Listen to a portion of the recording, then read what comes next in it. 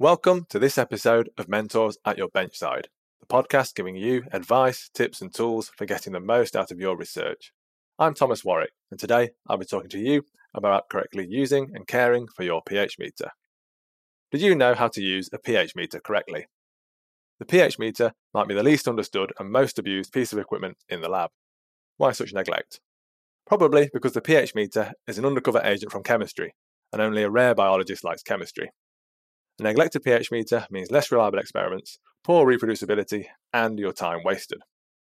Let us then get past our prejudice and learn how to use a pH meter in 4 simple steps.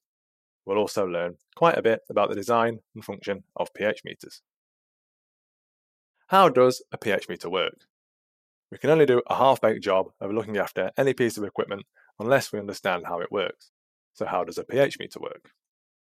Well, they're complicated, but you don't need an engineer's understanding of them to look after and use them.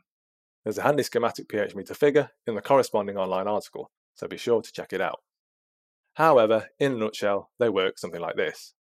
The glass probe of the pH meter contains 2 electrodes, a reference electrode and a conductor electrode. The reference electrode never comes into contact with our test solutions, unless the pH meter is of the single junction type, which I'll come to later. It has a stable and constant electrical potential. A conductor electrode is usually immersed in saturated 3 molar potassium chloride. It does come into contact with our test solutions through a porous membrane in which it is housed. 2 more crucial points. 1. The potassium chloride solution is conductive and has a neutral pH of 7. 2. The porous membrane is selective towards hydrogen ions. When the conductor electrode is dipped into our test solution, ion exchange takes place through the porous membrane. That is to say, because our test solution and the saturated potassium chloride have a different pH, and because the porous membrane permits the passage of hydrogen ions through it, hydrogen ions move to or from the test solution until equilibrium is achieved. Remember, pH is a measure of hydrogen cation concentration. The accumulation or vacation of hydrogen ions from the conductor electrode changes its chemical potential. The chemical potential of the conductor electrode is measured and compared to the chemical potential of the reference electrode. And the difference in chemical potential between the 2 electrodes is called their potential difference. And the potential difference can be converted to pH using the Nernst equation. Now we know how pH meters work, let's learn how to look after a pH meter in 4 steps. Number 1. Take care of the pH meter probe. The pH meter probe should never dry out. Should the probe dry out, it will break or at least become unreliable. I once had a run of unsuccessful yeast transformations because the pH meter was wrong by 0.2. Don't let this travesty happen to you. You can refill the pH meter probe with saturated potassium chloride, but be sure to confirm that the pH meter still works by measuring the pH of several reference solutions that you know the pH of. To prevent the solution inside the probe from leaking and or evaporating, the probe should be stored in a solution of 3 molar potassium chloride. It should not be stored in H2O, and especially not distilled H2O, because we need the conductive potassium chloride solution. Dialyzing it all away is not good. And as a side note, tris base and proteins may shorten the lifespan of your pH meter. Why is this? Well, there are 2 types of pH meters: single junction types and double junction types. Double junction versions are designed such that our test solution never comes into contact with the solution in which the reference electrode is immersed. For single junction versions, this is not the case. Our test solution will come into contact with silver chloride. And it's important to note that the solution in which the reference electrode is immersed is silver chloride, not potassium chloride.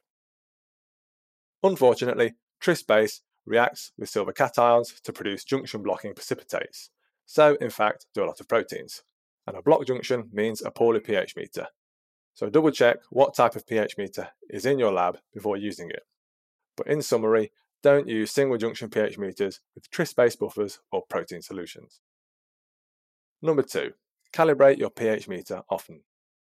You calibrate the spectrophotometer each time you measure the optical density of a microbial culture using a blank. You calibrate a spectrophotometer before every measurement, in fact. The same should be done with a pH meter. Calibrating a pH meter is done using calibration solutions that have an accurately known pH. The process should be performed every time you use the instrument or at least every morning that the pH meter will be used. The calibration solutions are usually pH 4, 7 and 10. You can even buy little calibration tablets that dissolve in a known volume of water to make the calibration solutions.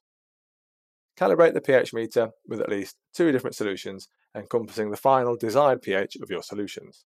Better yet, calibrate it with all 3. Number 3. Use your pH meter correctly. Since the probe should always be wet, when you pH a solution you have 2 choices. Either you keep the probe submerged in your solution during pHing, or you take the probe out, wash it in deionized water, blot it gently with paper, put it in the storage solution, and wash it again before putting it back into your solution. The first choice is fine, but care must be taken while using a magnetic stirrer not to smash the probe. A medical student in our lab smashed the probe to pieces during their first day. Not an auspicious start. Number 4. Beware, physical chemistry exists. Always pH your solutions at the temperatures at which you intend to use them. Why so? Because pH is temperature dependent. Furthermore, diluting strong acids into water is usually considerably exothermic. Your solution will usually warm up by a few degrees. This will change its pH. And as I just said, pH is temperature dependent. So, once your test solution cools, it will have a different pH than the one you measured. So be patient, allow it to cool, or actively cool it with some ice before scribbling the pH value on the Falcon tube. Try not to use really concentrated acids to pH your solutions. They tend to change the pH of most solutions suddenly. So suddenly, you can overshoot easily, and we all love starting again when we're already sweating in latex gloves and just want to go home. And always add diluted acid to your test solution and not the other way around. Dilution of acids is strongly exothermic, as already mentioned. Diluting the acid into your water-based solution, which is present in large excess, means there's plenty of water to soak up the heat that is liberated. Conversely, adding drops of water to a strong acid may generate enough heat to boil the water and spray it over you. Physics also exists, so leave just enough spare volume for adding acid or base to your solution unless you want to start all over again. What do you do when crystals form on the pH meter? It's a common enough occurrence. You come to the pH meter and it's bejeweled with rock-hard crystals. Those crystals are potassium chloride, and they form when the potassium chloride solution evaporates. Here's what to do.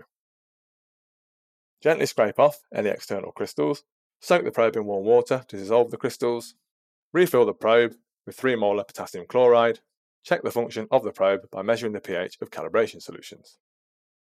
And that's it for maintaining and using a pH meter correctly.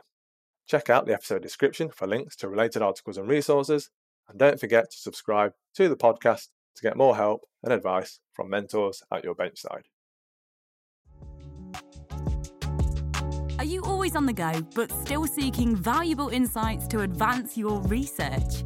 Well, look no further than Listen In, the podcast from Bite Size Bio that offers the benefits of webinars in a portable format. With webinars featuring leading researchers and commercial specialists discussing techniques like CRISPR-Cas9 and microscopy.